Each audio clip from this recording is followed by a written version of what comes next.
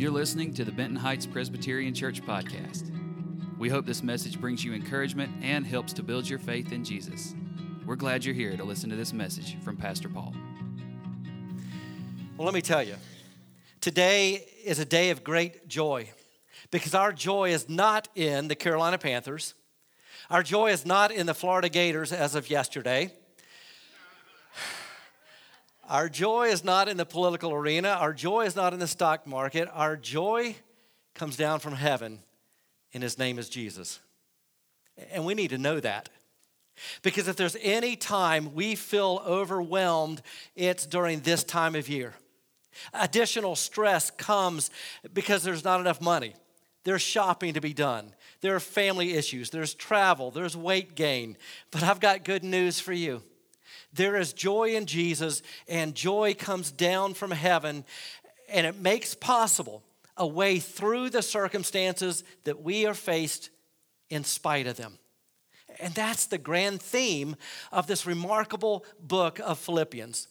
So before we jump back into this letter from Paul, let's gain some perspective.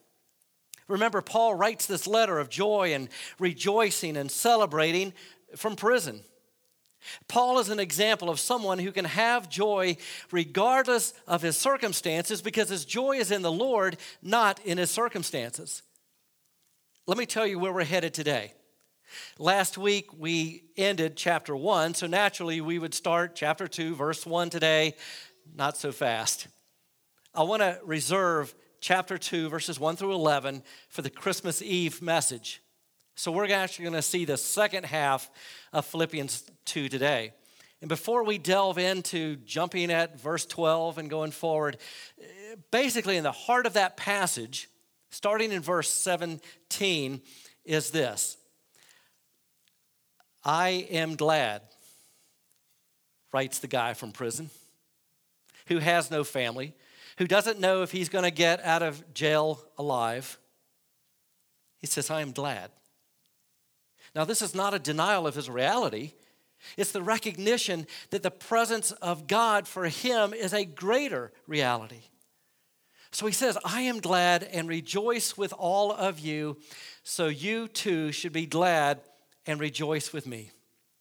Paul's point is that he wants our joy to be contagious so that others join with us in our joy of the Lord.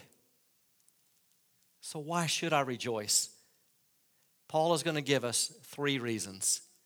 We're going to find it in our text. We're actually stepping back then into verse 12. He writes, therefore, my dear friends, as you have always obeyed, not only in my presence, but now much more in my absence, continue to work out your salvation with fear and trembling, for it is God who works in you to will and to act in order to fulfill his good purpose. 3 reasons to rejoice. Number 1, God is for you. Many people don't know this, don't believe this, don't trust this. We especially doubt it when we are faced with difficult circumstances, undesirable situations, and we think God must be out to get us. He's not. Satan is against you. God is for you. You see, God's heart is a father's heart. That means he will always see you as a blessing, not as a burden. The second reason Paul would write is that God lives in you. A second reason to rejoice. Not only is God ruling over all, he is reigning in the lives of those who call on him. That means you're not abandoned. You're not alone. That Christianity is not a to-do list. Christianity is about a relationship. Back to that verse 13. God works in you to will and to act. Now, the Old Testament would talk about gaining a new heart. The New Testament is all about a new birth. By giving Jesus your sin and receiving his life and salvation. What he's talking about is the fact that God is at work in you. How many of you could testify that God has done a work in you? If you are a Christian, then God is up to something in your life. And from what we saw in chapter 1 a couple of weeks ago, we are assured that God who starts this work in you will finish it. That God will not forsake you. God will not betray you. God will not abandon you. So you get a new mind, a new heart, and a new will. Most people don't know this. Christians don't obey because we have to. We obey because we get to. Because at the deepest level, we want to. That means our desires change. You don't have to pray, you want to pray. You don't have to read the Bible, you want to read the Bible. You don't have to be forgiven, you get to be forgiven. And the third reason Paul writes is that God partners with you. Now this raises the question regarding our salvation. What does God do? What do you do? Another way of putting it, what is God responsible for? What are you responsible for? And this is where we need to go back and pick up that verse 12 and understand the phrase that Paul writes, work out your salvation. Because it looks like that means it's up to us. So salvation is totally up to you and me. Is that what Paul is getting at? Actually, the Greek has a little different wording. And it's your own salvation, work it out.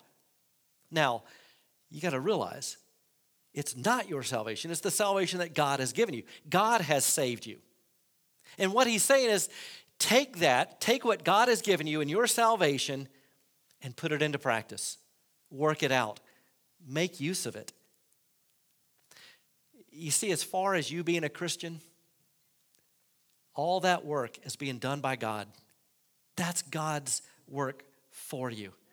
That through the death, burial, and resurrection of Jesus, him in your place for your sins. So God does all of that for you. He brings you salvation. And then God does a work in you. And he takes your old heart, metaphorically speaking, and gives you a new heart. He takes your old nature and gives you a new nature. He takes your old will and gives you a new will. He takes your old mind and gives you a new mind.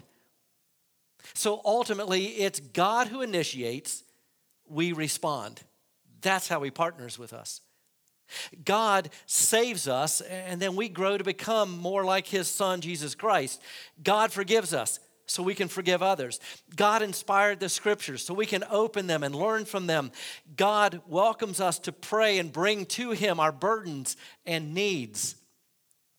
All of those are ways that we partner with him. Here's the big idea. God doesn't just want to make you better. He wants to make you new. He wants to give you joy that this world cannot understand because it's found solely in God and it comes down from Jesus. The angel says, I bring you good news of great joy for all the people. Jesus is born. Joy comes down with Jesus. Here's more of what Paul writes. Do everything without grumbling, that's complaining or arguing, so that you may become blameless and pure, children of God without fault in a warped and crooked generation. Now, what generation is Paul talking about? The answer, every generation. Because every generation is warped and crooked. Then you will shine among them like stars in the sky as you hold firmly to the word of life. You will shine the light of Jesus into a dark world. As you love, as you forgive, as you have joy, as you walk in obedience, so that others will see how to find safe harbor and enter into a relationship with Jesus Christ. And then I will be able to boast on the day of Christ that I did not run or labor in vain. And then he's going to talk about how he might die. He says, but even if I am being poured out like a drink offering on the sacrifice and service coming from your faith, I am glad and rejoice with all of you. Paul says, even if they kill me, they can't take my joy. Why? Why can Paul say that? because his joy is not tied to his circumstances. His joy is tied to the Lord. He says, so you should be glad and rejoice with me. All this to say, you have a choice. You don't have to complain and argue about everything. You let God begin making a new you out of you. So it's possible to walk with God. It's possible to love your spouse. It's possible to love your kids. It's possible to be generous with your resources. It's possible to serve others. None of us is perfect. But it's about progress. Letting God take you as you are and working his way in you. So now, after establishing why we should have joy, Paul is going to give us two testimonies. One from Timothy, the other from a man named Epaphroditus. Now, you know, the world has expressions like they pull themselves up by their own bootstraps, or they actualize their potential. The Bible, on the other hand, talks about how God is the one who provides and attends and secures and sustains and delivers. So these are testimonies about what it means to live the joy of the Lord. You know, as Nehemiah 8 says, the joy of the Lord is my strength. First, the testimony is of Timothy. Paul writes, I hope in the Lord Jesus to send Timothy to you soon. Remember, Paul is in prison in Rome. They are in Philippi. It's 800 miles away. They heard that Paul was in jail, so they sent Timothy to go check in on him. So I'm going to send Timothy to you soon, that I may be cheered when I receive news about you. I have no one else like him. Now think about this. Think about all the missionary journeys that Paul took and all the incredible believers that he had around him. I mean, they'd be like first-round draft picks. And yet Paul says of Timothy, I have no one else like him. May we become such a person like that to others. Somebody who is faith-filled and genuine and, well, not overtly selfish. I mean, we're all selfish. But one who has great concern for others, which Paul says Timothy will show. Genuine concern for your welfare. For everyone looks out for their own interests, not those of Jesus Christ. This world is filled with people who ask, what can I gain? How do I benefit? What's in it for me? Here's what I can say with certainty. Selfish people are miserable people because all they care about is themselves and wanting more and not having enough. But you know that Timothy has proved himself because as a son with his father, he has served with me in the work of the gospel. Paul, as best we can tell, was never married. Therefore, he had never had any children. We know almost nothing about Timothy's father. So what we have is a younger man with perhaps no father and an older man with no son. And in Jesus Christ, they become like family, father and son. Here's just another example of the primary metaphor for the church, which is family. When the Bible describes what the church is like, it doesn't use language like a business. It doesn't say that we're about entertainment or politics. It says we're a family. And what you've come to know about the church is that God is your father, Jesus is your big brother, and that you have brothers and sisters, and when you're a part of the church, they're a real blessing. That's because the Spirit of God makes us family. And if your biological family also loves Jesus, then you are doubly blessed. Paul continues, I hope, therefore, to send him as soon as I see how things go with me. And I am confident in the Lord that I myself will come soon. He's in prison. He's writing this letter, and he's going to send it back through Epaphroditus, whom we'll meet next. Timothy is still with him, and Paul says, ultimately, Timothy is going to come to you soon, and I hope to join him. In Acts chapter 14, Paul shows up in a town called Lystra. He preaches about Jesus, and guess what? A riot ensues. And what happens to Paul is they go after him. They seek his life by stoning him, by throwing rocks at him. They take him outside the town and leave him for dead. He's unconscious, but he's not dead. Bruised, bloodied, beaten. Guess what he does next? He goes back into the town. You know why? Because if you're committed to Jesus Christ, even if someone is cruel and mean, it means they need Jesus Christ. He goes back because he does what's best for them, not what's best for him. Ultimately, he's going to leave. Sometime later, on another missionary journey, he returns to this town, and it says that that's where Timothy joins with him.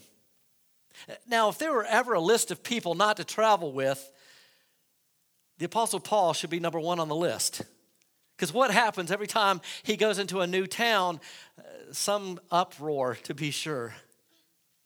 And yet, Timothy says, where do I sign up? What an incredible encouragement Timothy is to Paul. We all need people like this in our life, and pray that you can be like that to someone else. Well, the other guy that Paul mentions is Epaphroditus. He says, but I think it is necessary to send back to you Epaphroditus, my brother. Now, let me pause there a second. In the relationship between Paul and Timothy, it was more of father-son, because I think the age difference. Here, we can guess that Epaphroditus is more Paul's age, so he refers to him as my brother. But more than that, co-worker, fellow soldier, who is also your messenger, whom you sent to take care of my needs. For he longs, where is it? I'm losing it. It's because I went the wrong way. I need help, Kara. For he longs for all of you and is distressed because you heard he was ill. Indeed, he was ill and almost died, but God had mercy on him.